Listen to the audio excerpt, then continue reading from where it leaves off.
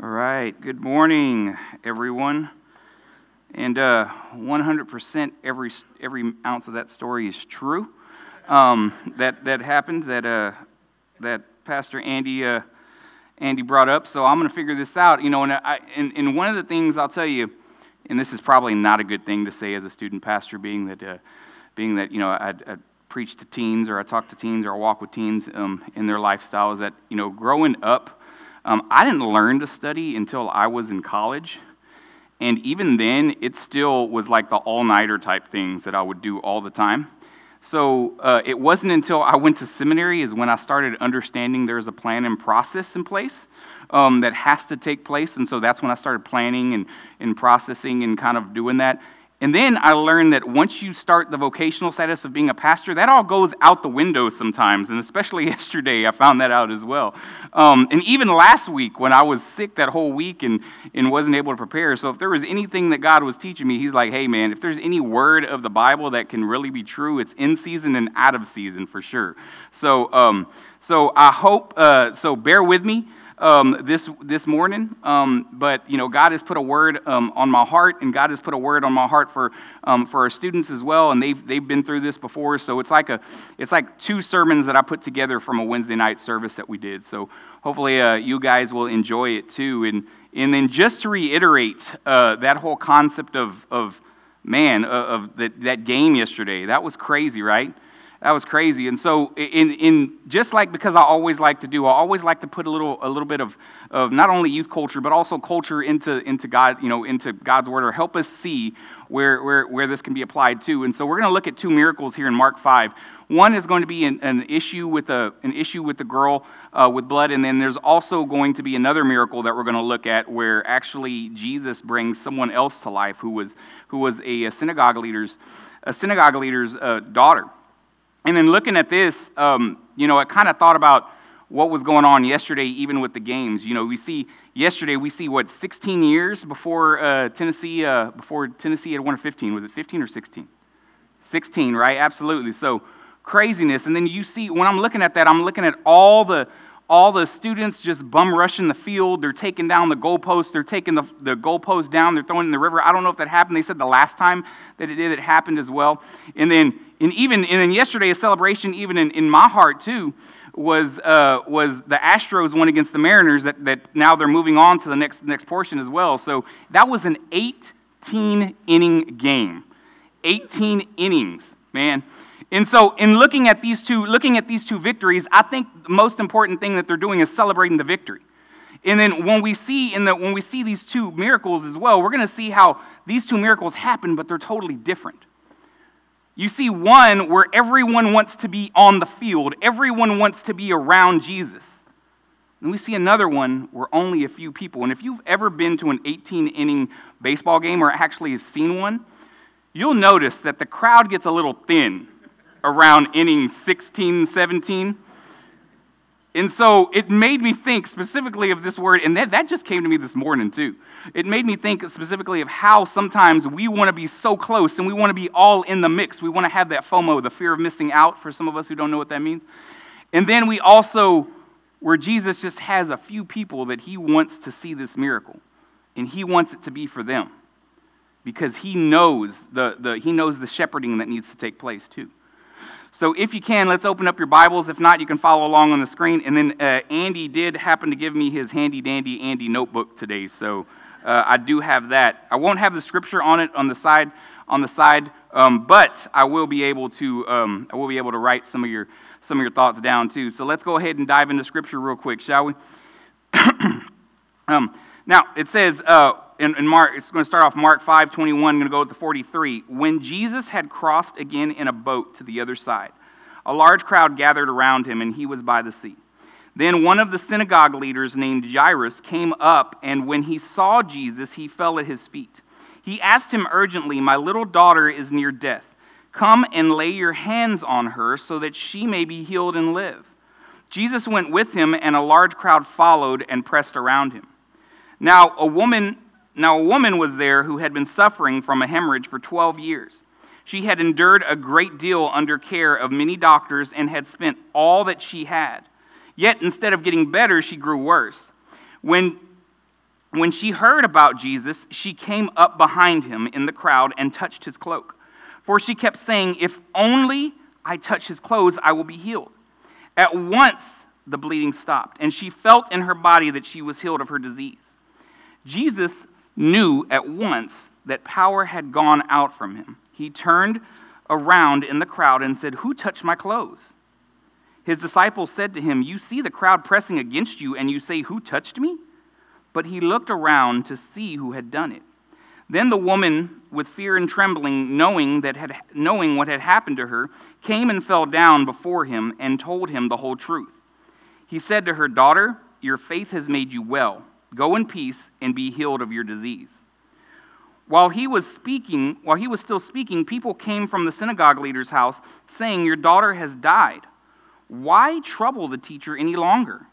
But Jesus, paying no attention to what was said, told the synagogue leader, "Do not be afraid, just believe." He did not let anyone follow him except Peter, James, and John, the brother of James. They came to the house of the synagogue leader, where he saw noisy confusion and people weeping and wailing loudly. When he entered, he said to them, "Why are you distressed and weeping? The child is not dead, but asleep." And they began making fun of him. But he forced them all outside, and he took the child's father and mother and his own companions and went into the room where the child was. Then gently taking the child by the hand, he said to her, "Talitha kum," which means, "Little girl, I say to you, get up." The girl got up at once and began to walk around. She was 12 years old. They were completely astonished at this. He strictly ordered that no one should know about this and told them to give her something to eat. All right, let us pray. God, we come to you today as we read this scripture, as we dissect it together. I'm asking that the Holy Spirit move in every aspect of that, God. That as we walk step by step, that we see the words and we be encouraged by your word, so that we can be moved in this, so that we can understand and recognize you in Scripture and understand how to respond of you in that as well. I'm asking all this be done in Jesus' name we pray. Amen. All right, now with that said, as we're looking at Scripture here, just like we do every week, we kind of open it up to you. You're allowed to, we also ask, what does this say about God and what does this say about humanity? Now, last week, as we were looking at the miracle last week too of Lazarus, I opened it up to the students first. This time, we're going to open it up to everybody and just have everybody just have a big party with it too. But students, that don't mean that y'all can just step back, all right? I want y'all to be able to dissect these truths as well. So feel free to hit me up with some truths, and then we'll look at it. We'll look at Scripture together, guys and girls. What does it say about God? What does it say about humanity? God's power is all-inspiring. God's power is all-inspiring. What portion of that, Chris, made you kind of look at that, or what verse line into it? Just all of it? Both of the miracles. Right.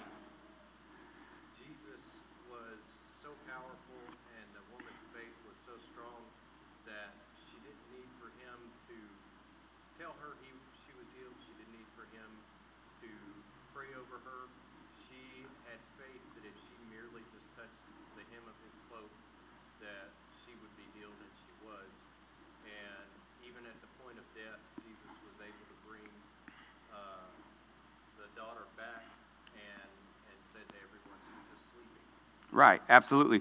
You see, in the fact that Jesus' power is all-inspiring, or just God's power is all-inspiring, is the simple fact to know exactly that what Jesus does has nothing to do with what we can plan and how we can progress and how we can develop a process with all of that. It has everything to do with what he does. And it inspires, and it can not only inspire, whether it's inspiring just a close-knit of people that he did with Jairus' daughter, or whether it's inspiring all the people around him as well.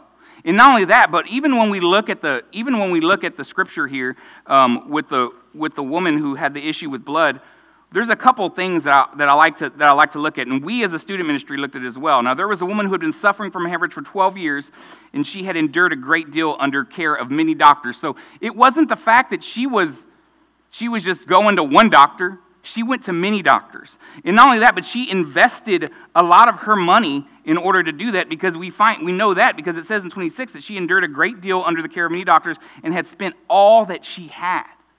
So it wasn't that she was just saying, oh, I'm never going to get well and just giving up. No, she was wanting to figure out what was going on with her. She was wanting to get the care that was needed in order for her to figure out, okay, what's happening? So we know that she was poor. We know that she was probably ostracized because of this situation. And not only that, but she was also a woman that wasn't able to have kids because of that situation as well. So we know how bad she felt, but then the inspiration comes as she just wants to just touch the cloak of Jesus.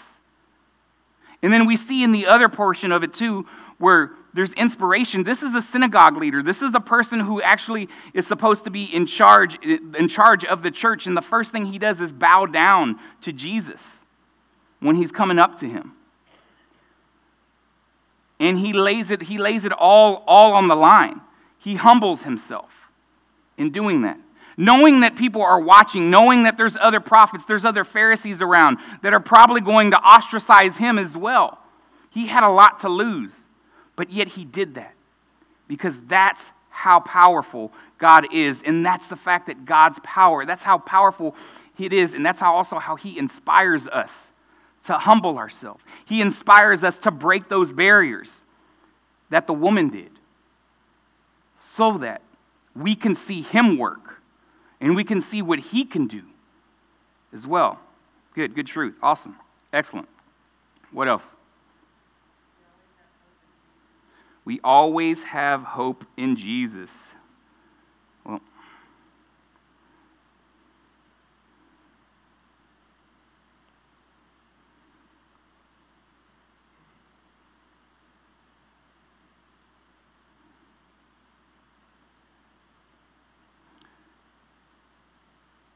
all right, so we always have hope in Jesus.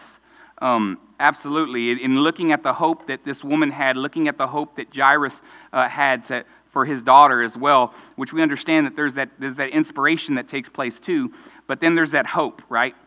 There's that hope that he will do as he has done in the past, because this is about miracle 15. If you're looking at the chronological portion of this is miracle 14 and 15. So he's already performed up to 13 miracles before this, and people are starting to talk. People are starting to gain that. Back when we were looking at Lazarus, that was already at miracle, I think, 20 or 25. So people already knew what we talked about last week. People already knew what was going on. And when we look at this, we see the hope that's there. We see how people are garnering on this hope and understanding, okay, we're starting to figure out that this man isn't here just for himself, but that he's here for us. And it's not, and I want to explain this too. And it's not the fact that Jesus is entertaining us with his miracles, because that's not what he's doing. He's wanting to heal us with them. He's wanting people to understand who he is, that he's come to serve. He's come to serve, and he didn't necessarily come to serve us, but he also came to be served as well. And in looking at this, he knows exactly what we need in that time. He's not trying to say, hey, everybody, look at me. This is who I am. But he's letting people know that he's the Son of God, and that everything that he has is because of that.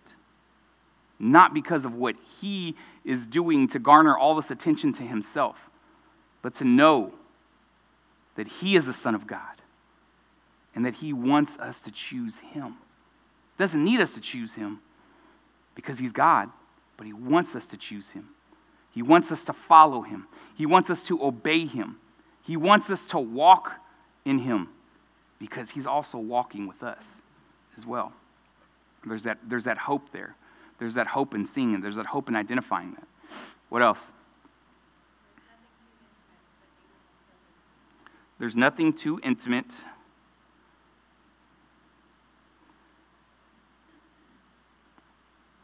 I'll get you Cambry just a minute, okay? Nothing too intimate that Jesus won't step into.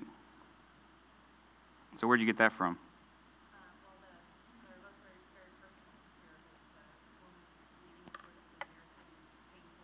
Mm-hmm.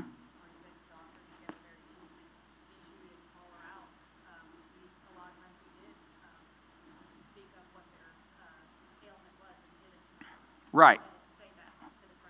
So, yeah, absolutely. So the intimate concept is that, you know, that there's something that probably was embarrassing with this woman. There probably was something there that she didn't want anyone else to understand, and he didn't call it out in a sense. He just understood. He had that much respect for this woman. He had that much respect for that as well. And then also we understand that there's a sickness going on with Jairus' daughter, and he looks at it and he sees it.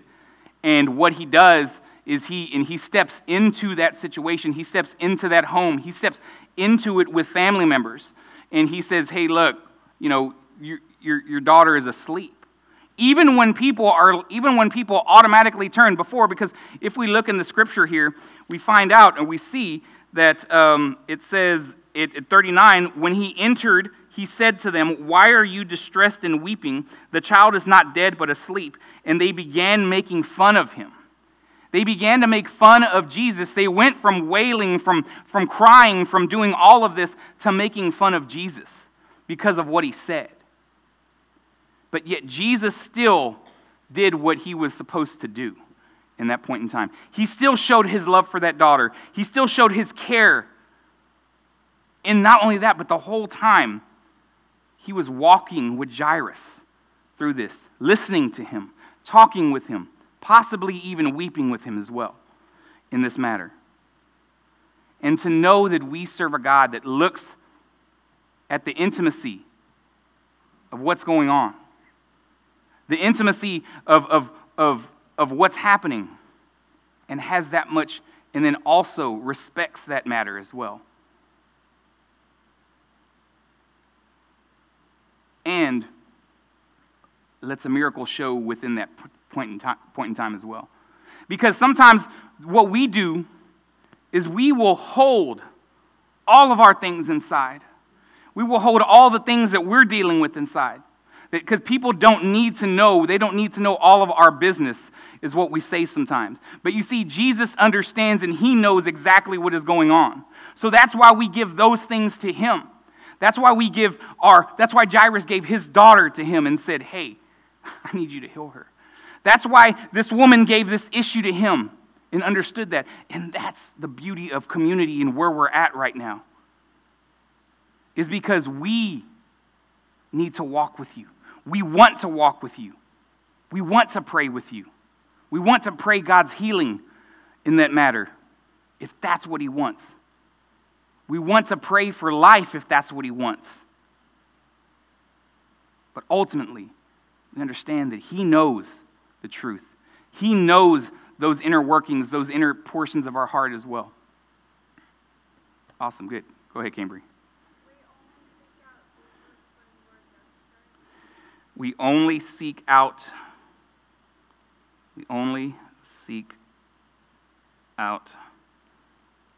Jesus when we are desperate. So why would you say that, if that's okay for me to ask that, Cambry?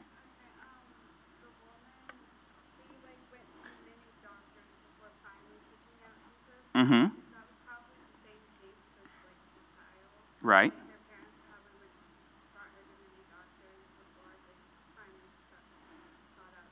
Right. So in listening to this and listening to what Cambry was saying here, one of our students, so she's saying that that this woman was seeking out all of these different doctors. She was seeking out everything. She was investing a lot. So she was desperate. And a lot of times humanity will only seek out Jesus when we're desperate. When the truth of the matter is that should be the first thing that we do, is seek him out. Prayer should be the first thing that we go to. But yet many times what we do is we will go to the things that we feel is more convenient. Such as doctors, such as medicine. Now I'm not saying that we should just not take any medicine. We should just let things happen and let things roll with it.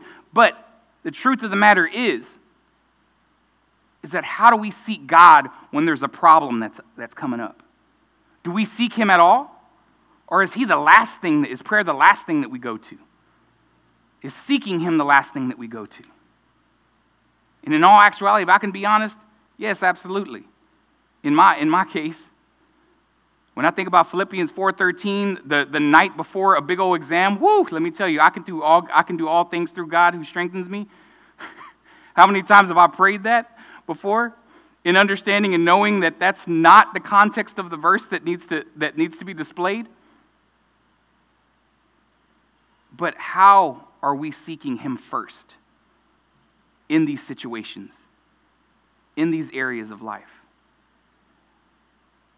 I know some of y'all were probably watching that kick yesterday saying, Jesus, if you just let Tennessee kick this football, I will go to church tomorrow. And that's, in some situations, and so when we look at that, we also have to understand that there's a compromise that's going on. That there's a compromise that's taking place. And you see, the more we compromise with Jesus, the more we're lifting ourselves up above him. And that's what shouldn't happen. The desperation that we have to worship him, the desperation to know that he can heal us, the desperation to know that he can make us alive, should take place, and we should go to him first. But you know what? Not every single one of us understand that he's our Savior. That's why community is important. That's why we need to also talk to people, understand who people are, learn about them, be friends with people who don't look like us or act like us, so we can introduce the concept of who Jesus is to them. So ultimately they can make the decision to follow him as well. And that's important. Because it's not about compromising our faith in what we can do in order to say, all right, Jesus, you heard me last night at that game. You heard me last night in that 18th inning when they finally hit that homer. Woo! It's not about that. It's about going to God first and understanding who he is first. Because I know some of us are here, and we probably take these situations for granted in that sense, in knowing that everything is perfect and fine. But how are we continuously going to go to him with every aspect of our life, with every decision that needs to be made, with every big decision that needs to be made?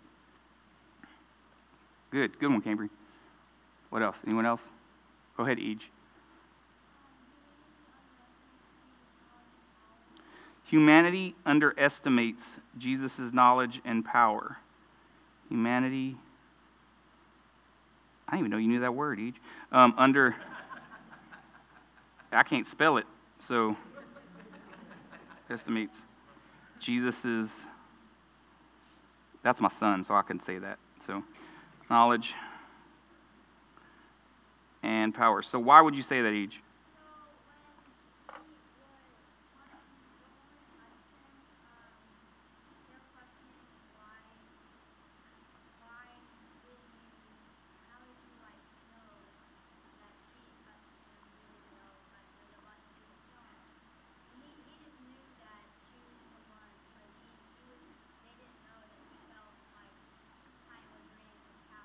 Right. So that's good. That's good. Awesome.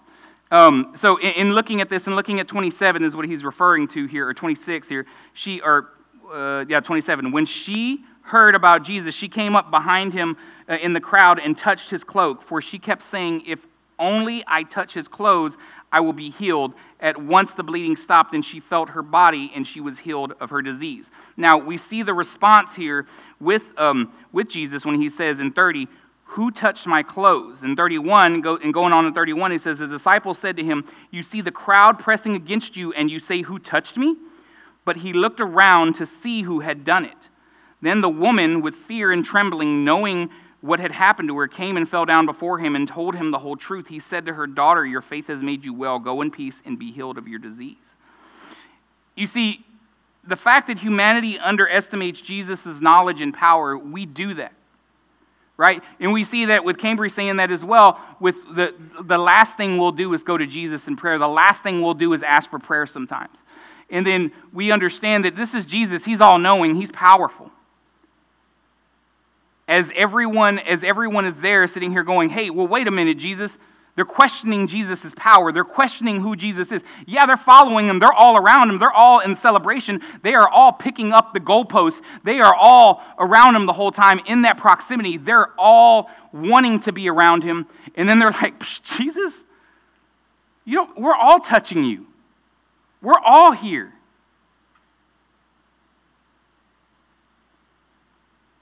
But there is one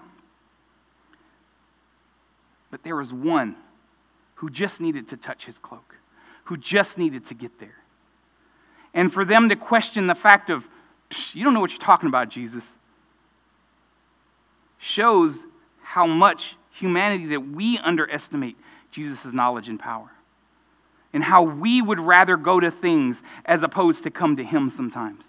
We would rather say, this works. We would rather say, but without saying it, we do that sometimes too, this works a lot better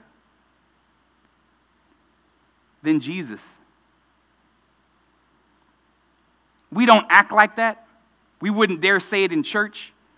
But sometimes that's the demeanor that we give off. Is that there are things better. And so that's what I said too. That's what I said before. When we compromise with Jesus, we're saying, hey man, we are so much better than you. And I know that's kind of bad to say. It's kind of horrible. It's kind of ugly to say in that sense. But that's how we act sometimes. This is why it's important for us to dig in his word. To understand who he is. And understand who he is by and then being in community with people as well. So we can have that accountability of, hey, look, I don't have it all together, because that's totally true. If I can be honest with you right now, I don't have it all together. I don't. I started this at 4 o'clock yesterday. It was hard. I don't have all the answers. But let's work together to figure that out and try to find out some of those answers if that's the case. Let me pray with you. Let me walk with you. And what an honor it is for brothers and sisters to walk alongside people who are hurting. Walk alongside people who have disease. Walk alongside people to know that we are going to lift them up in those manners.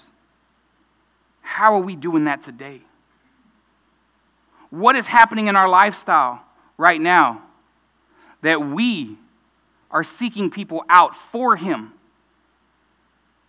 as opposed to for ourselves? How are we reaching out to that neighbor that we don't know what they believe, we don't know how they believe, and we don't really have that conversation with them? How are we reaching out to those people who we know are having issues right now? What are we doing to walk with them?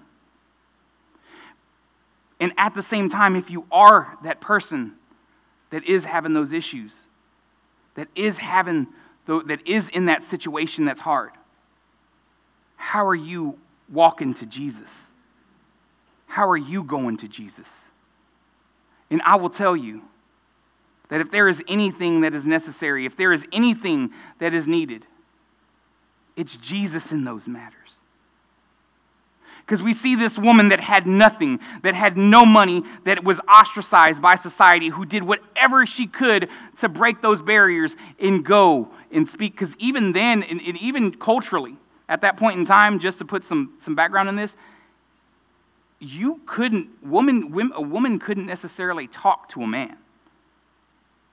And for him to speak and say something out loud, and for her to kind of come up knowing that she's ostracized, knowing that she's poor, knowing where she feels or where her place is in society. And for her, she broke all sorts of barriers just talking to Jesus. And at the same time, and looking at Jairus' daughter and looking at Jairus, the same thing. He was a synagogue leader. He was a pastor. He was a synagogue leader who had all these traditions, all these things set up in society on how he wanted to do things, on how things were supposed to happen. And he fell down at his feet before Jesus, knowing that something can happen to him, knowing that he would probably lose his job, and then also going in and seeing a community of people wailing in the community of people who probably looked to him to say, hey, look, what do we need to do now? What do we need to do for these traditions to take place? Because he was a synagogue leader once again. And for that to happen, and for him to see who Jesus really is, and for those people to see who Jesus really is. See, sometimes we underestimate that power. And we would probably, and then one of the coolest things that I love that Andy says is that when we look at Scripture, we need to put ourselves in the worst possible place of who that person is in that story right now, and that's us. And I think about it. And those people who are wailing and those people who are then making fun of Jesus, that's probably me. Probably me saying, hey, that can't happen. That's not going to happen. That was probably me yesterday at 4:30 when I was like, I don't know if I can come up with a sermon in 8 hours or less. That was probably me. But knowing that we can go to God, knowing that Jesus has it all together, and knowing that Jesus is the one in charge of this, and I'm just here facilitating it, that's it. That's the power that Jesus has. That's the power that we underestimate. That's the power that we would sometimes say, hey, Jesus, step out of the way because I think I got this.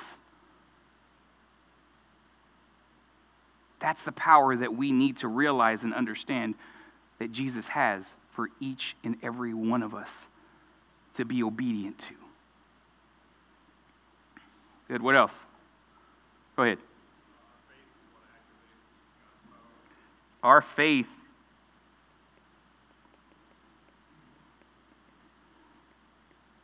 activates God's power.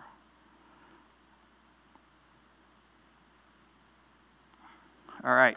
Sorry about that. That looks, man, I could be a doctor here. Too bad. All right. So yes, our faith activates God's power. We see the faith. We see the faith in Jairus. Jairus, when he came and saw who Jesus is, he fell at his feet. He understood who Jesus was. He understood what was going on. So that's the faith that he had there. But then also we see that Jesus even calls that out too when he sees in 40, and they began making, in 41. Then gently taking the child by the hand, he said to her, Talitha koum, which means, little girl, I say to you, get up. The girl got up once and began to walk around 12 years. They were completely astonished at this. He strictly ordered that no one should know about this and told them to give her something to eat. So when Jesus is looking at this, he's seeing the faith that the people had to know who he is. Because what the synagogue leader could have done is he could have said, no, wait, Jesus, if you're going to perform this miracle, don't you think that everyone needs to see this? Don't you think that you need to perform this so you can shut everyone up who is talking about you and making fun of you, who's saying, man, Jesus, that's cap. For those of y'all who don't know what cap means, that means lie. In this generation today. I know back then when you said cap, it meant that you're going to shoot somebody, but now it means lie. So when people say you're capping, that's what it means. But yeah, so that's exactly what they're saying. That's exactly what's happening is that these people are twisting it around. They're saying they're making fun of Jesus, but you see, the synagogue leader could have easily jumped in and said, let's make all these people eat their words. But it was the faith that he had that said, hey, look, no, just let me get a few people in here and let's perform this miracle. We don't need to make a big spectacle of this miracle. We don't need to do this. Now, granted, in other situations he did, and I think it was specific for people because he cared about who they were, he cared about what they did, and he also wanted that to be intimate to them that we talked about as well. And then we see the faith that she has, that the woman had, to just simply reach for Jesus. And you see, when I think about how our faith activates God's power, man, that's strong. Because when we come to know who Jesus is, when we make that decision to say, I am no longer in charge of my life, it is you, God, who is in charge of my life. And I want to be obedient to you. And the faith that we have to put forth and change our life for the better. To make ourselves available to Him so that He utilizes us the way He wants to.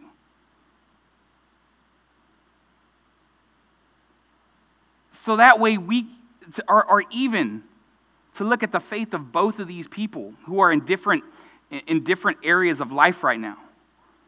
One who's ostracized and is just an alien of society, and one who is very highly mannered and looked at. And to know that they're going in these situations and they have to have the faith that can make them ostracized even more. The faith that can have people looking at them saying, what are you thinking? You're weird.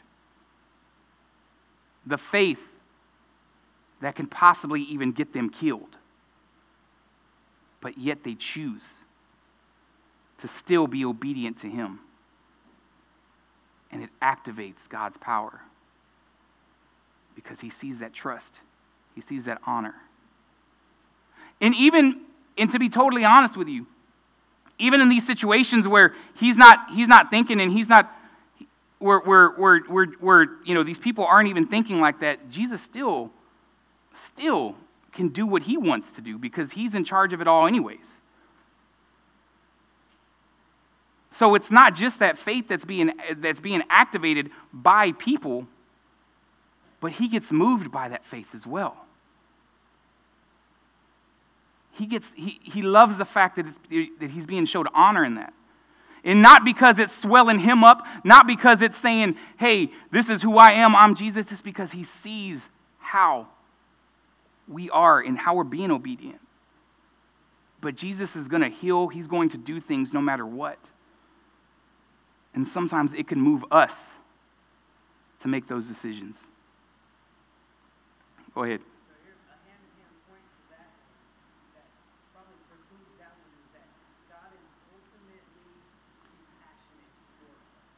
Yes.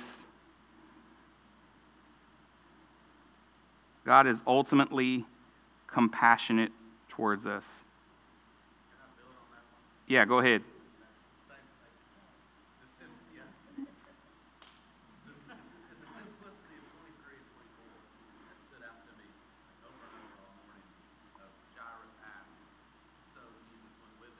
Mm-hmm. Mm.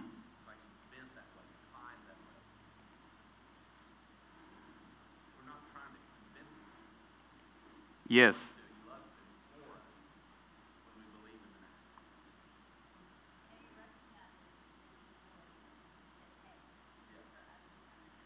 Yes.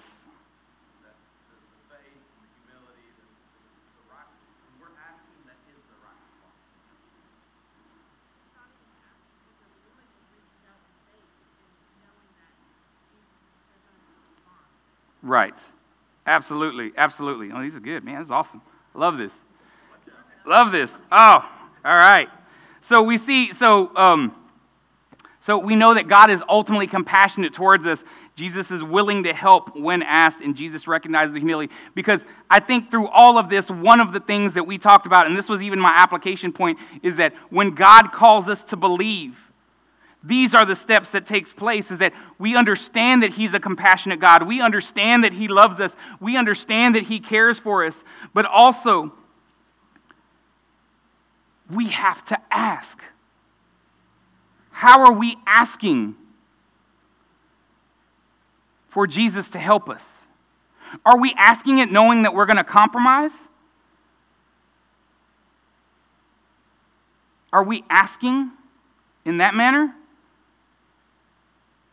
But also seeing Jesus, or also what's the action that takes place in that? Are we reaching for Him? Are we saying, no, Jesus, come to me? You need to come meet me where I'm at.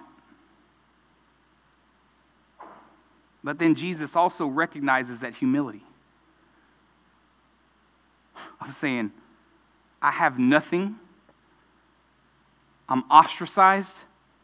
I just need to touch your garment. I have everything. I have followers. I have many likes. I'm the most popular person in the synagogue right now.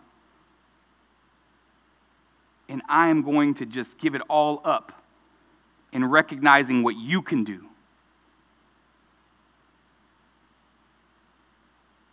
How are we being obedient in that manner? And just wrapping it up with some application here. I'm just going to ask two questions. And when we look at this, when we look at the woman and what was happening there, one question I want to ask is, how am I breaking barriers to get close to Jesus? Am I breaking barriers to get close to Jesus? And also, am I humbling who I am before Jesus? You see, the woman broke barriers. She was a woman. She was surrounding herself with many people who were wanting to see the hype of who Jesus was. And all she wanted to do was reach and touch him. There was many things that were going on. She was poor. She was barren. She was ostracized, like I said before, like I've said many times. And all she wanted was to be healed, and she wanted to just reach out and touch him. And I love what Jesus says at the end after that. He said to her, daughter, your faith has made you well. Go in peace and be healed of your disease. Go in peace and be healed of your disease. Understand what happened. Be mindful of what happened. Appreciate what was done. And then also, another question for application is, am I humbling who I am before Jesus? Church family, there are many things that we have to give up in order to follow him. Let's have our hands open and let's stop clinging on the things that need to happen, or that need to take place, or that need to take place and need to happen in order for us to fully dive into this lifestyle of Christianity. Let's understand that. Because I know that there are people right now here that are holding on to all this stuff that we have, that we gained, that is a part of us, that we've made a part of us. And let's wipe that away to follow Jesus, to understand who he is, to walk in him, to celebrate the community of what he's made. And there's some of us that need to break those barriers. Because society will be telling you, and will possibly, or has told you, this is who you are to society. You don't have a boyfriend or girlfriend. You don't have a companion. You're lonely. You're this. You're that. Break those barriers and go to Jesus. You're young, in some instances, they would say that. Break that barrier and go to Jesus. And know that he's called you, just like we said last week, to believe. He calls us to believe in him. He calls us to go to him. And there's two more questions I want to ask that they're not up there. But is that, how do we recognize who Jesus is? And how do we respond to Jesus? How do we recognize who Jesus is? Do we simply just recognize Jesus as a teacher? Because even in the synagogue leader's house in 35, we see that he says, "Why?" He says, "Your daughter has died. Why trouble the teacher any longer?" Do we recognize him as just a teacher, or is he the Lord of our life? And are we going to respond in this same manner and say, Jesus? Are we going to respond with Jesus? That's who I need. That's who I want. That's who's necessary for this lifestyle. I challenge you, church family, in that manner. How are we humbling ourselves? Am I humbling who I am? And how do I break barriers? How am I breaking barriers to get to Jesus? Now, at this point in time, we're going to have a response time, and I want you to think about that. I want you to think about, how are you living for him? How do you love him? And how are you be obedient and following him? And if I could say anything and everything, it's this: don't wait for that perfect time of when you need to say yes. Because in all honesty, as part of my testimony, and I don't know if I've shared this with y'all before, is that coming to Jesus, for me, looked a lot different. It wasn't some big revival. It wasn't some church. It wasn't some youth retreat, because I didn't have that growing up. It was at Papa's Seafood Restaurant on I-10 East, and I was a server. And there was someone who shared the gospel with me at my table within 45 minutes. And within that 45 minutes, I said yes to Jesus. Didn't know what took place because I had no clue. But I knew my heart grew. I knew that I was loved by God. And I knew that there was some demons that I had to deal with, in a sense, and that the things that were happening were shameful. But I knew that was all given to God at that point in time. It wasn't all the things were in place for me to accept him. And that was the thing, is that even before then, there was these inklings of understanding and knowing who Jesus was that people were sharing with me. But I would just always wipe them off. And it was that morning that I woke up, started thinking about stuff like that, and how, man, what would happen if I died? Like, what was going on, or what would take place? And if it wasn't for a 70-year-old man who was walking with a walker who had a horn on it, that was weird, that sat down, and as I was taking a drink order, he asked me, he said, you don't have to be in a church to be saved. And I was like, saved? Like, what does this mean? Is there a superhero that's going to come into place? Like, what am I running from? And he explained it to me and gave me some biblical knowledge. 19 years old. I ran from God for 19 years. And it was this person that led me to the Lord. So no, when he performs miracles and when he does things, it's not going to look the same. It's not going to look the way we think about it all the time. It could just be in a situation that doesn't seem privy to what Christianity is. It may just be that you are called to lead someone to Christ at a restaurant. It may be that you are called to lead someone where you're at. Or it may be here today. Let's pray.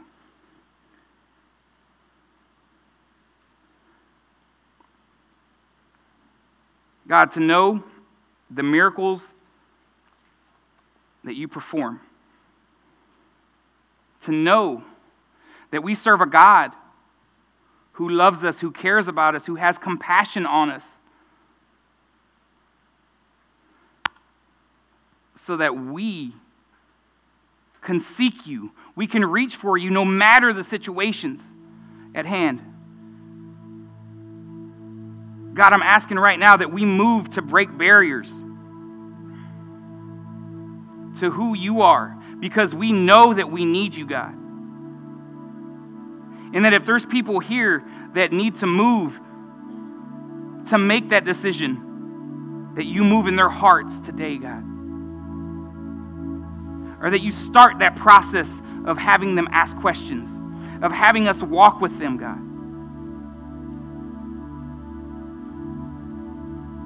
And may you humble us, just as you humbled the synagogue leader, to follow you. That you give us the strength to break those barriers, to say, I am no longer the world's, but I am yours, God, just like you did with the woman. But through all of that, may we take the faith, may we take the step of faith to know that you are the Father, that you are the Son, that you are the Holy Spirit. And may you lead us in that manner. And as we have people available to pray for us, may we take the steps knowing that you're in charge, knowing that you are going to lead us. I'm asking all this to be done in Jesus' name we pray. Amen.